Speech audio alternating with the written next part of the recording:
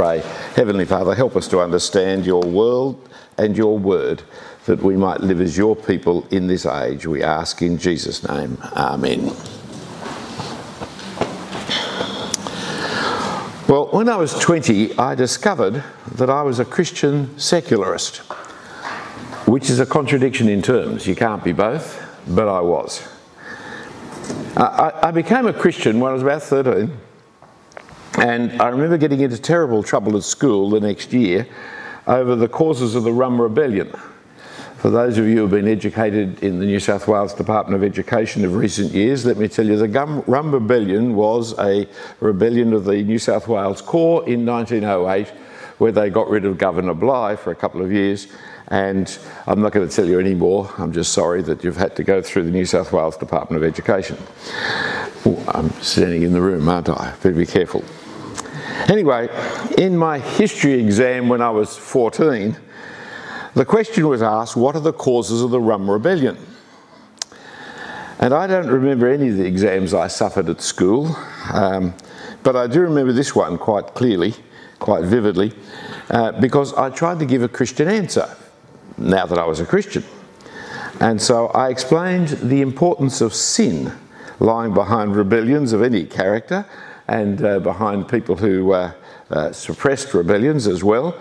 I explained the importance of sin, understanding how humans since the time of Adam and Eve had been sinning, and I gave a great exposition of the doctrine of sin, both original and practiced in the life of the people of New South Wales. Not having time to cover the whole topic in my exam question, I omitted pretty well any reference to Governor Bligh or the New South Wales Corps or the actual rebellion. To say that my teacher was not amused would be a gross understatement. He gave me such a dressing down, I can actually still remember the spot in the hallway where he did it. I was sure the cane was soon to follow, because it was in the days when we did get caned. He thought I was making fun of history, that I was making fun of him, and I was assured of terrible consequences if I ever answered school questions like that again. So Christianity from that day on was omitted from my studies until I was about 20, and in my last year of university there, I was in a social theory course. I was being taught sociology by a secularist lecturer, a nice man, and as the year wore on, I found myself being persuaded by him to the approval of sinfulness. Inch by inch, lecture by lecture, I was being persuaded the morality that I was learning in church, the morality that I saw in the Bible, was wrong. Things that I'd come to understand as sinful were, according to the lecturer and now my own understanding, were actually right and socially beneficial and needed to be fought for as part of the new permissive society of social justice. How did it happen? How did I get persuaded into this totally different view, the contradictory views in my own head? So I retraced my steps back through the lectures. I actually went back through each lecture, going back and back and back to see where I'd parted company with the lecturer. I went back through the textbook, because we were working on a textbook in that course, and to find where the contradiction in my thinking took place. And I found it in the very first lecture and in the introduction to the book, which is, of course, one of the chapters no one bothers reading. But there it was in the introduction. It was a difference of basic philosophy. I hadn't even noticed it when we started, because I agreed with it. It was what you do with studies. The contradiction was not simply between church and university or between me and the lecturer. The contradiction was in here. I was agreeing with him and I was agreeing with the Bible, and the two were contradictory, and I agreed with both. For since the horror of the Rum Rebellion, I had totally imbibed not just secular history, but secularist history and secularism as well. No wonder my history teacher was so angry with me. He really was angry, because I was unwittingly challenging his whole worldview. I was unwittingly challenging his education and his teaching and his profession. What I didn't realise at the time, because he was the authority and I was just a kid, what I didn't realise at the time was that he was censoring me and forbidding my view and worldview and understanding. Naturally, by the way, it was a church school. But all this goes back to the difference between secular and secularists. They're two related words with subtly different meanings, one very Christian and one very anti-Christian. But people keep slipping between the two words as if they're saying the same thing. So on your outline, I've actually put definitions for you straight out of a dictionary. That secular is a 14th century word meaning belonging to this age, belonging to this world. Secularism is a different word that came in 1851. Take secular first. It's an old word in English, coming from Latin via the French into Middle English. It means now. It means of this age, of this world. Not of eternity, not of heaven, but of this world in the here and now.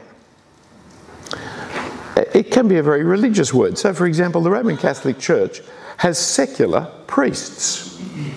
So if you think secular is anti-religious, how can you have a secular priest? Because it's not anti-religious.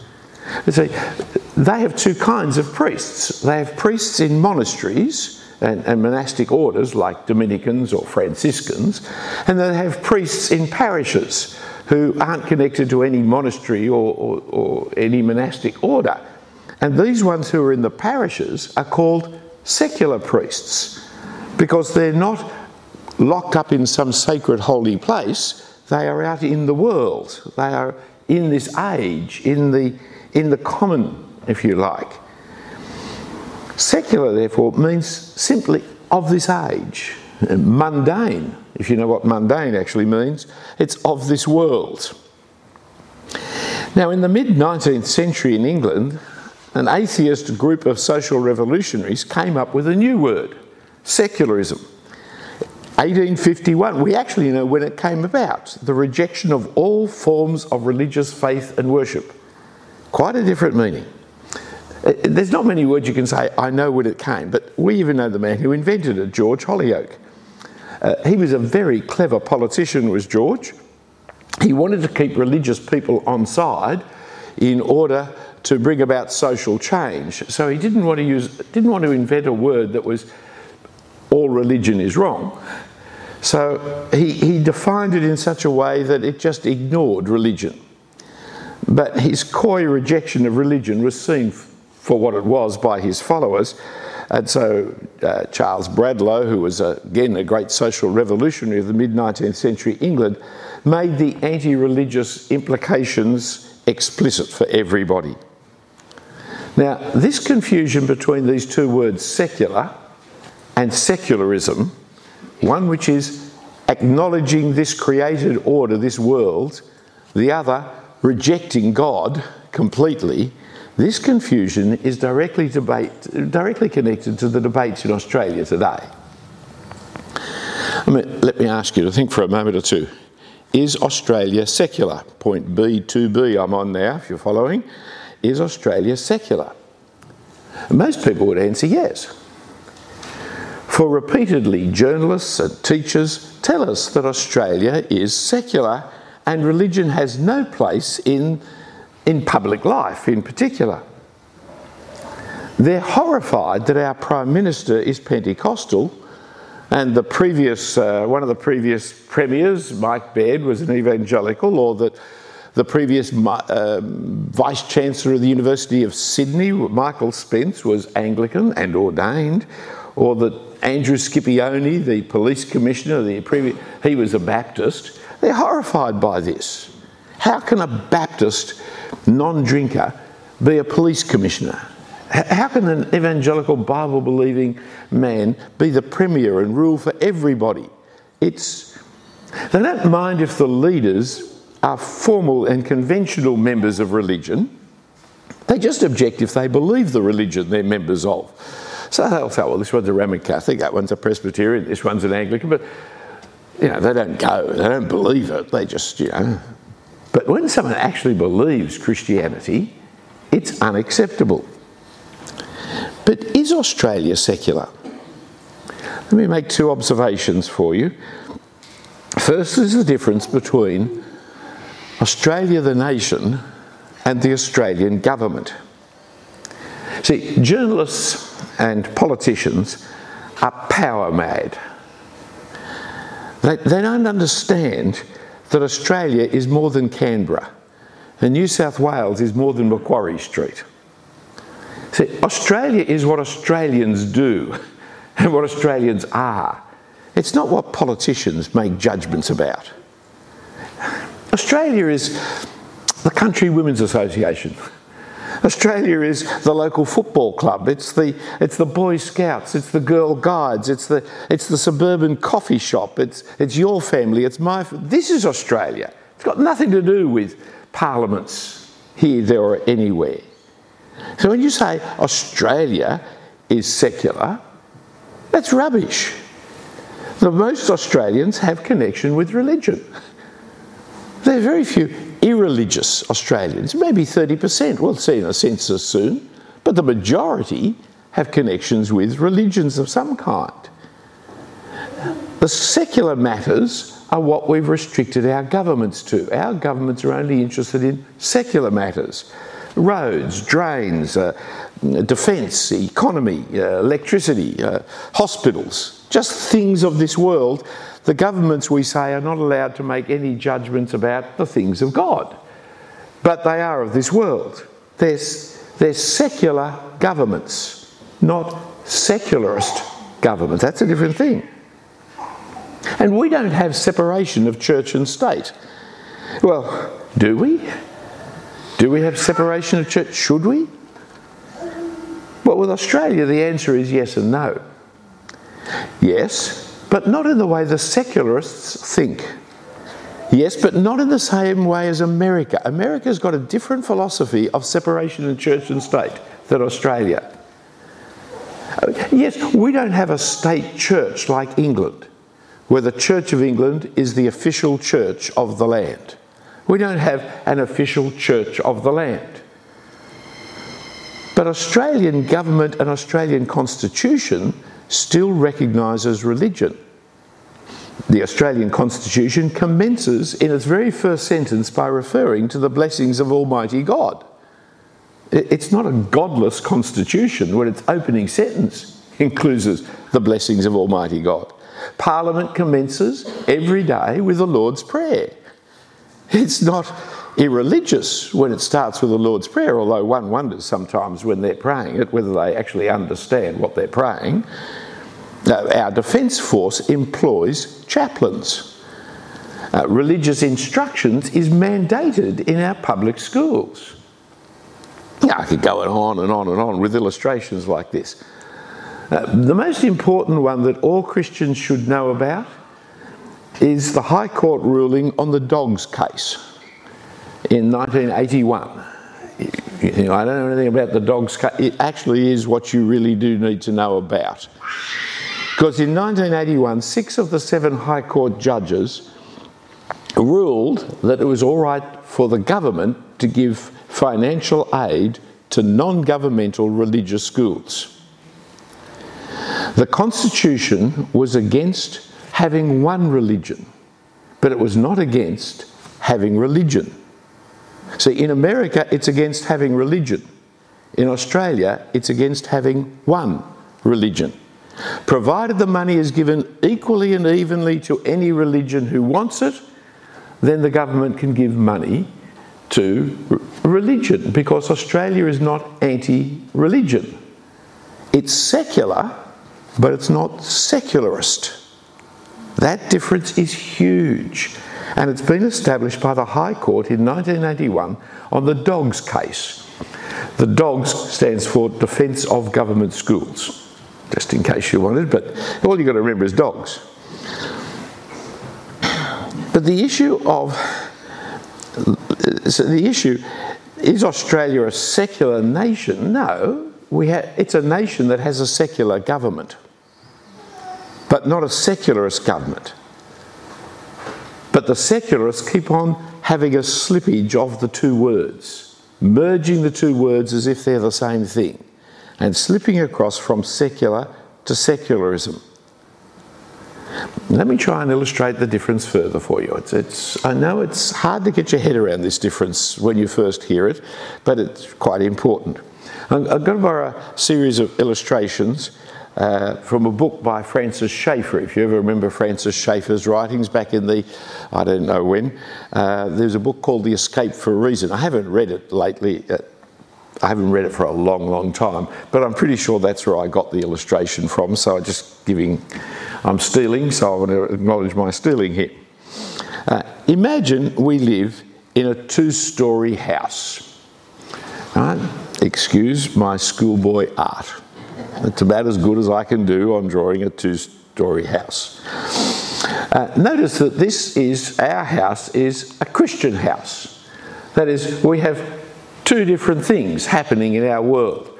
We have the lower floor, which is the world, this age, and we have an upper floor, that is heaven, the spiritual, the sacred, the gospel, the Christian, right? And there are these two things that we have in our world.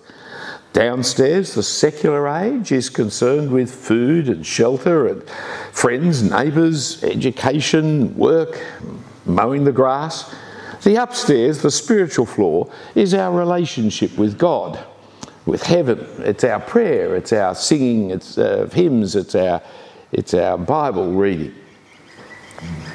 Now see how different that is to a mystic's house, where everything really is spiritual. In the mystic's house, the New Age mysticism, the ancient Greek philosophies, the Eastern religions are all part of this mystic house idea. And all this world's cares are in the basement and unimportant. You shove as much, they don't really count. They're really totally unimportant. In fact, some of the mystics, like Hare Krishnas or the Christian Science, don't believe there's a basement at all.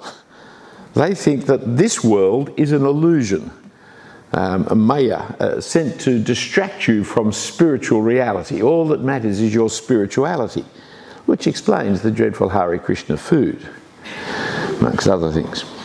You see, now Paul, he wrote against this in his day.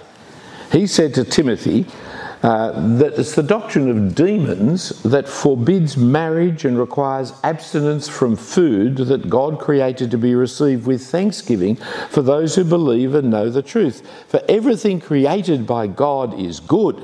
Nothing is to be rejected if it's received with thanksgiving. See, we Christians are very secular. We believe in this world because God created this world. Whereas if you don't believe in creation, you believe everything is spiritual, then you become the mystic, you see, and you think the food doesn't matter, the house doesn't matter. You can live in abject poverty because it doesn't matter. Whereas we think the secular does matter, this world does matter. But then the opposite, the other side of the coin is the secularists. They, you see, don't have any upstairs. They've shoved everything spiritual into the attic, which is never entered. That's where all religious weirdos are to be kept, or stuck away in the attic, not to be seen, heard, or it's like the mad auntie. You just put her up there and don't let her out, don't let anyone know that she even exists. Everything is only of this world. So the man who invented the word secularism, Mr. Holyoake, he said secularism has three essential principles. One, the improvement of this life by material means. Two, that science is the available providence for man. Providence is something God has, but now man has it, you see, and it's found in science. And three, that it's good to do good, the good of the present life. And it's good to seek that good. All he's interested in is about this world. Because he doesn't say The other world doesn't exist.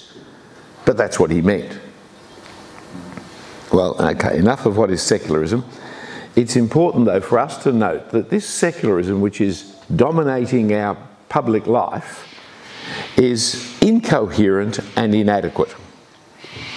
For those secularists pride themselves on their rational scientific thinking and look actually with pity upon us poor individuals who are here today. If they were here, and if you are a secularist here, try a little humility sometime, please, because we are looked upon with contempt for our religious views.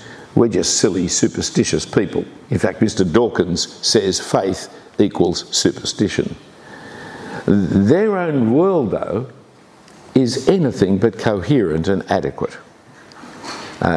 They own public discourse. The schools, the universities, the media, the politics. Have you noticed, for example, in the pandemic, how science has been held up to us? You know, science is going to rescue us. The politicians are doing the right thing. They're following the science. But actually, science has done very little for us. It's done this vaccine, which we're having trouble getting hold of, I understand, and it's done genome tracing, but otherwise, everything that we're being told to do by our government is exactly what the government said 500 years ago. Martin Luther, see, he was a secular man, not a secularist. Martin Luther, he wrote a tract on what to do in a plague because he was actually facing a plague, and everything he tells to do is exactly what Mr. Morrison's doing. Same thing. But if you read the public discourse, we're not following religion, we're following science. Pre-scientific religion gave the same advice. But do away with upstairs and your worldview won't work. I haven't got time to go into all this morning, but I'm going to pick just two issues to show how it doesn't work, two pretty important ones: meaning and morality. First then, meaning, or rather meaninglessness. Here are some secularists. Sorry for the speed of these quotes coming to you, but they are all famous men, great men, high authority. I'm not picking up the weirdos, you know, like those television shows where they find the weirdest kind of believing Texan that you've ever seen, and then make them say stupid things in the name of Christ, and then I'm not doing that. I'm picking some of the most famous academic intellectuals available on the secular scheme. So here is Thomas Nagel, who wrote a book. He was the professor of philosophy and law at New York University. Right? It's a big name. He wrote a book, What Does It All Mean?, which is the Introduction to Philosophy book. And he said, but what's the point of being alive at all? There's no point. It wouldn't matter if I didn't exist at all, and if I didn't care about anything. But I do. That's all there is to it. He goes on, if life is not real, life is not earnest, and the grave is its goal, perhaps it's ridiculous to take ourselves so seriously. On the other hand, if we can't help taking ourselves so seriously, perhaps we just have to put up with being ridiculous. See, what does it all mean? It means, the book finishes, life may be not only meaningless but absurd. Here's the philosopher writing a book on what it all means. And the answer is, it's absurd. It's not just him. Take Richard Dawkins, the globe-trotting promoter of atheism, professor at Oxford University. He made 3 YouTubes that you can get on video things on the meaning of life, in which by the time you come to the end you discover there isn't any. He says, we reach out in our search for meaning until we suddenly realise it's we who actually provide the purpose in a universe which otherwise would have none. See, he concludes life has no meaning, life has no purpose, so make up your meaning, make up your purpose. Whatever meaning, purpose you make up, that's your meaning and purpose. Ponder, friends, what it is that life has no meaning. For Because when that's the case, you come to the atheist's dream. You see, without God, there's no meaning. That's something they're forced to accept. Because you see, if the world is a Big Bang accident, and that's all there is to it, then you and me and the whole world is an accident. Accidents don't have meaning. If it was made by God, well, it has God's meaning, God's purpose. But if it just happened, happenings don't mean anything. And if the happening doesn't mean anything, the people in the happening don't mean anything either. So they've had to admit there is no meaning without God.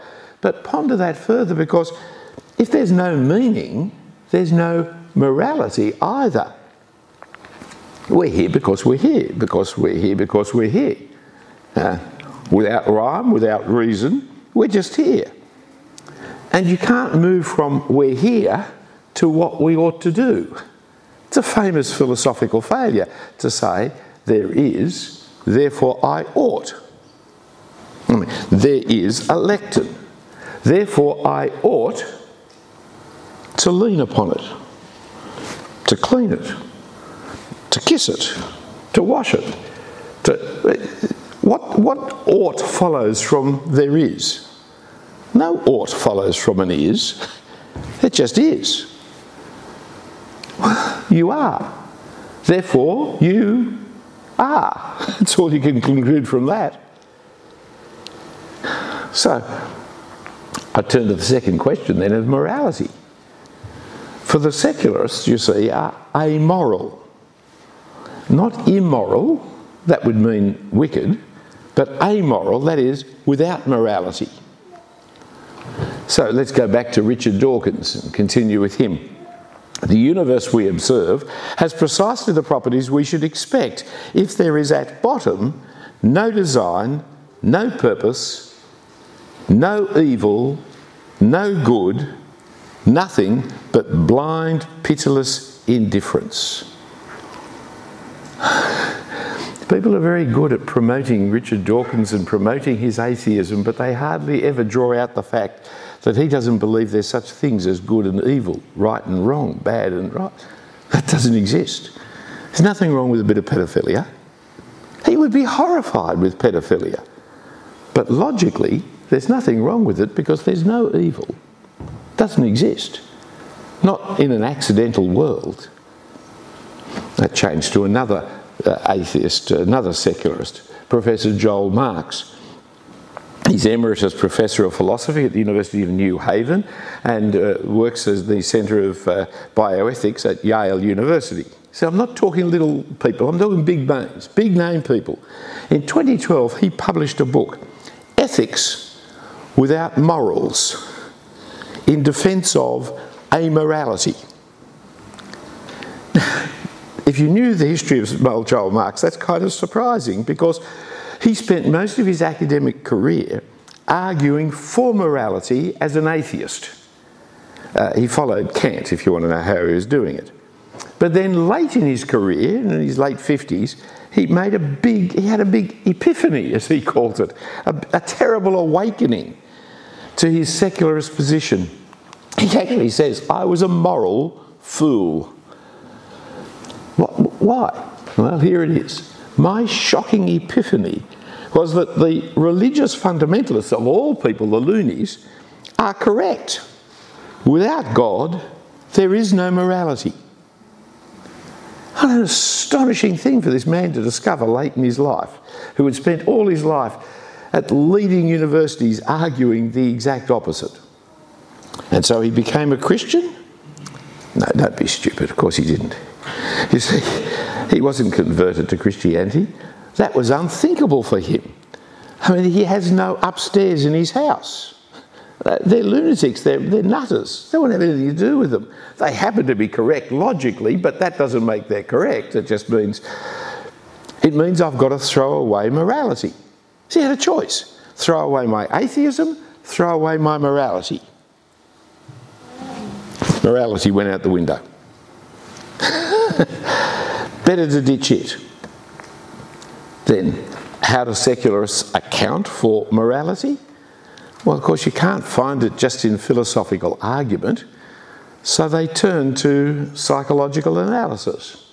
Here's another philosopher, Professor Jesse Prince, who's now a professor at New York University.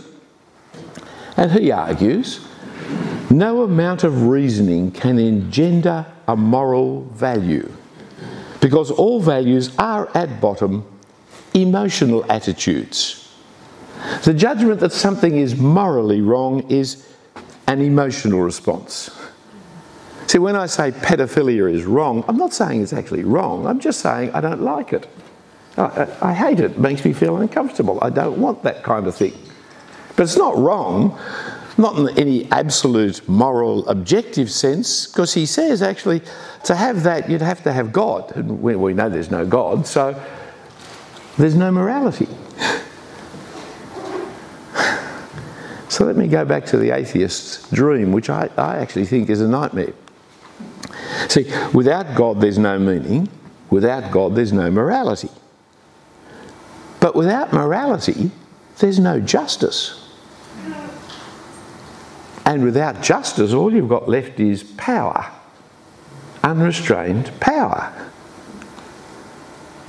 And so what happens to law and judges and justice and governments? Well, it's all just now social engineering. It's not a question of what's right and wrong, it's a question of how do we keep the society happy, and bread and games is the method. It's as old as that. So how do we do this? Well, we just keep people fed, keep them comfortable, and of course ultimately in that then all government becomes tyranny. You want to know why we've got so much tyranny? Megalomaniacs of the 20th and early 21st century? This is why. It's secularism. Takes a while to work out the system, but there it is. Without an upstairs in their house, there's nothing other than this lifetime. There's no eternity in their worldview. There's only the life in the here and now. And there's only the grave to follow. It's like Ecclesiastes. We're living not under a ceiling in Ecclesiastes, but we're living under the sun, but it's the same kind of imagery that's being used. See, 3,000 years ago, Ecclesiastes understood vanity of vanity, said the preacher, all is vanity. I've seen everything that's done under the sun, under just this world only, and behold, it's all vanity. It's just a striving after wind. But the author of Ecclesiastes and the preacher, he knows that's not right, that there's got to be something more that he's searching after.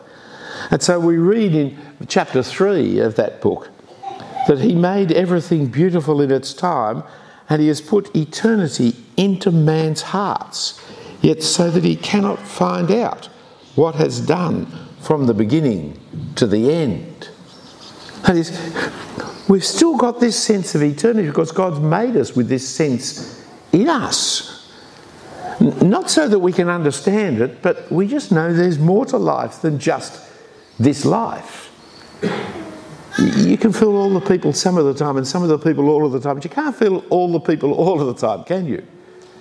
Have you noticed how stupid, utterly stupid, has come these people who want to be telling us that, whoops, that's really making a mess, who want to be telling us that what we're going to do with this mice plague, I'll hold it, what are we going to do with this mice plague, take that away, thanks, yeah, what we're going to do with this mice plague is capture them and release them somewhere else, right? But we've got to stop killing them, right? At that point you realise the animal rights people are balmy. I mean, it's just absolutely ridiculous, isn't it? Because billions of our food eaten by these, it's just ridiculous. Well, similarly, there comes a point at which you say there's no good, there's no bad, there's just people's opinions, just values, just emotions. You say, there's something wrong with this. Eternity is in our hearts. We know there is something to life. So, What do we do? Well, Professor Nagel sadly wrote another book. I say sadly because it was called The Last Word. And I'll give you the quote I had to you earlier, where he said, there's no point to life. It wouldn't matter if I did or I didn't exist, or if I didn't care about anything. But here's eternity in the last sentence, you see. But I do. That's all there is to it. Logically, I shouldn't care. But I do. Doesn't make sense to him. But in The Last Word, he wrote, I'm talking about the fear of religion itself. I speak from experience, being strongly subject to this fear myself. I want atheism to be true, and am made uneasy by the fact that some of the most intelligent, well-informed people I know are religious believers. It isn't just that I don't believe in God and naturally hope that I'm right in my belief. It's that I hope there is no God. I don't want there to be a God. I don't want the universe to be like that. See, he doesn't want an upstairs and a downstairs. He wants to live in a single floor. He doesn't want a two-storey house. He just wants a one-storey house. And so he makes his philosophy to fit.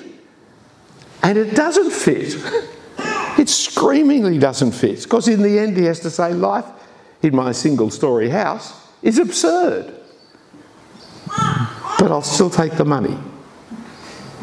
See, within the confines of the lower story, we may be conscious that there is an upstairs there, but we can't discover what it's about because God has chosen not to let us know. And so I finally come, you'll be glad to know, to the Bible and to Jacob's ladder.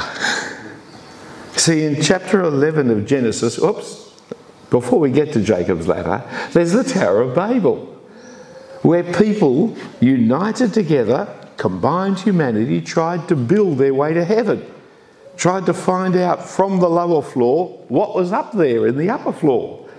And they built this tower, went up and up and up, and then the Bible says God came down to see what they did. They hadn't got very far because he still had to come down to check them out. And when he saw what they were doing, he prevented them from getting there. Just as the Apostle Paul explains it in 1 Corinthians chapter 1 verse 21, he says, in the wisdom of God, the world didn't know God by wisdom. God's wisdom is you're never going to find out by your cleverness. Arrogant humans keep thinking that they can find God on their own terms, that they can discover God, that they can hold God to account, that they can master theology, that they can build a tower that'll go to heaven. But God chooses never to be found out that way.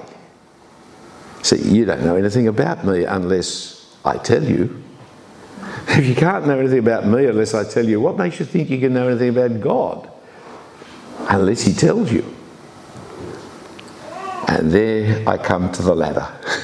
Because there's Jacob, immoral, lying, ambitious, greedy, godless thief, from a dysfunctional family, all alone in the world as he flees for his life from the murderous threats of his brother, whom he had just stolen his birthright and inheritance from. And there in the wilderness, he falls asleep on a stone. And while he's asleep, God gives him this vision of a ladder going up and down from heaven to earth. And on the ladder, angels going up and down. And then God speaking, appearing to him and assuring him of all people, assuring him that the promises given to Abraham and the promises given to Isaac are now going to be given to him. That the whole of human history is going to come from him. That he is going to be the touchstone. The nations of the world will be blessed by being blessed through Jacob. It's a weird story, friends. It really is. Because here's a family, and this man of all the worst of the family, a family of Bedouins, of tent dwellers, 4,000 years ago, who go around saying, you know, the whole of human history is just going to come from my family. You can see why they want to put him in an attic. Right? He's nuts. So, I mean, that's megalomaniac to think that your family is going to be the family which the whole of human history and the whole of future of humanity hangs on. But that's what he was told by God, and that's what he believed, and lo and behold, here we are today. And here we are all around the world today. He built this monument, but you can't find it. You can't find a stone which has got carved in it, Jacob slept here. But the man's vision of God is the vision that God gave to man. For that ladder opened up the house of God. That ladder was the gate to heaven. But it turns out that ladder was none other than Jesus, the descendant of Jacob, through whom the world has access to heaven. For as we read in our second reading in John chapter 1, Jesus told the disciples that they would see heaven opened and the angels of God ascending and descending, not on a ladder, but on the Son of Man. For in the cross and resurrection of the Lord Jesus Christ, we can see that human wisdom could never see. We can see the house of God. We can see the gate to heaven. We can see the salvation of mankind and the judgment of the world. Because you see, the thing that's the gulf between God and us is not lack of information, but our sinfulness and God's judgment. And Jesus deals with those. Sadly, you see, my picture of the two-storey Christian house was actually wrong. I hope you thought it was wrong. I hope you saw it was wrong, because it was wrong. You see, I left out the ladder. What's the point of living in a two-storey house if you can't get from the lower story to the upstory and the upstory to the lower story? You've got to have a ladder, haven't you? You've got to have a staircase. You've got to have some way. And that was my problem, you see. That was my problem at university. I was living in a two-storey house without a ladder, without a staircase. One part of me was thinking Christian thoughts, the other part of me was thinking the world's thoughts, and the two could never be put together.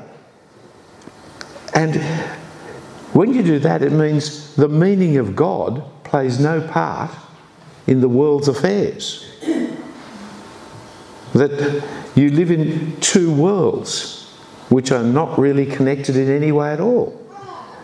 And so our secular world, our work, our family, has no meaning. No, the gospel of Jesus links the two worlds into one world, with upstairs informing and enlightening the downstairs. And so, well, actually I found a better picture than one I could draw. I like that one a lot better, right? Obviously an advertisement for attic ladders. But I like it a lot better because, you see, where does the light come from? The light downstairs comes from upstairs. You won't understand downstairs unless you've got the upstairs open and shining down upon you, giving light and meaning to the downstairs, so that we have a reason for life. We have reasons for going to work. We have reasons for having children. We have reasons for what we're doing in this world. But they come from upstairs. That's where they come from. You see, that silly teenage boy that I was, who found the causes of the rum rebellion in Adam, was actually not wrong. He knew better, much better, than the 20-year-old university student I became. I'd gone backwards in my understanding through the educational processes I went through.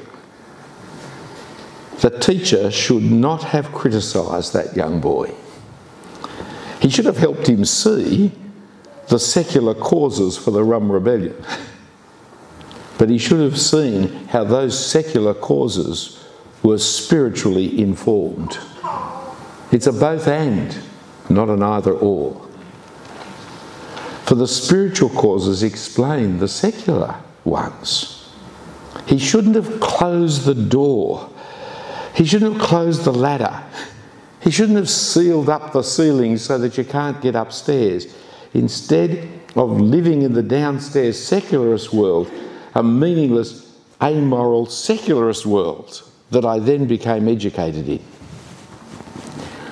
So we need to contend with this censorship that is all around about us, that closes off the upstairs from the world, so that we can value the world properly, and so that we can introduce people to the upstairs that they know about by instinct, because God's put eternity in their hearts, but which they can only find in Jesus. For he is Jacob's ladder. He is God's house. He is the gate into heaven. Well, there we go. What am I going to do now, Stuart? Am I going to pray? Or am I going to answer questions? Or I'm going to pray. That'd be a good thing to do, wouldn't it? Heavenly Father, we do thank and praise you that you have placed eternity in our hearts.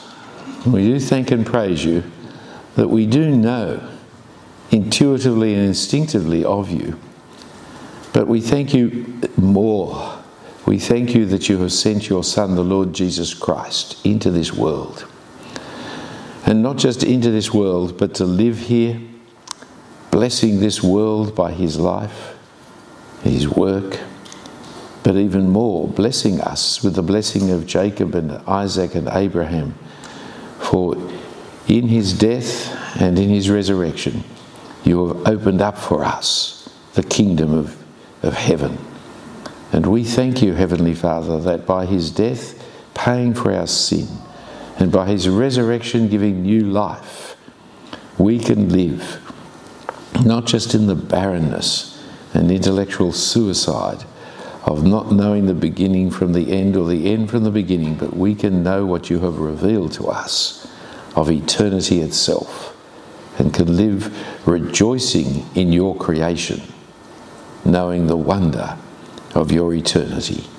And we thank you and praise you this day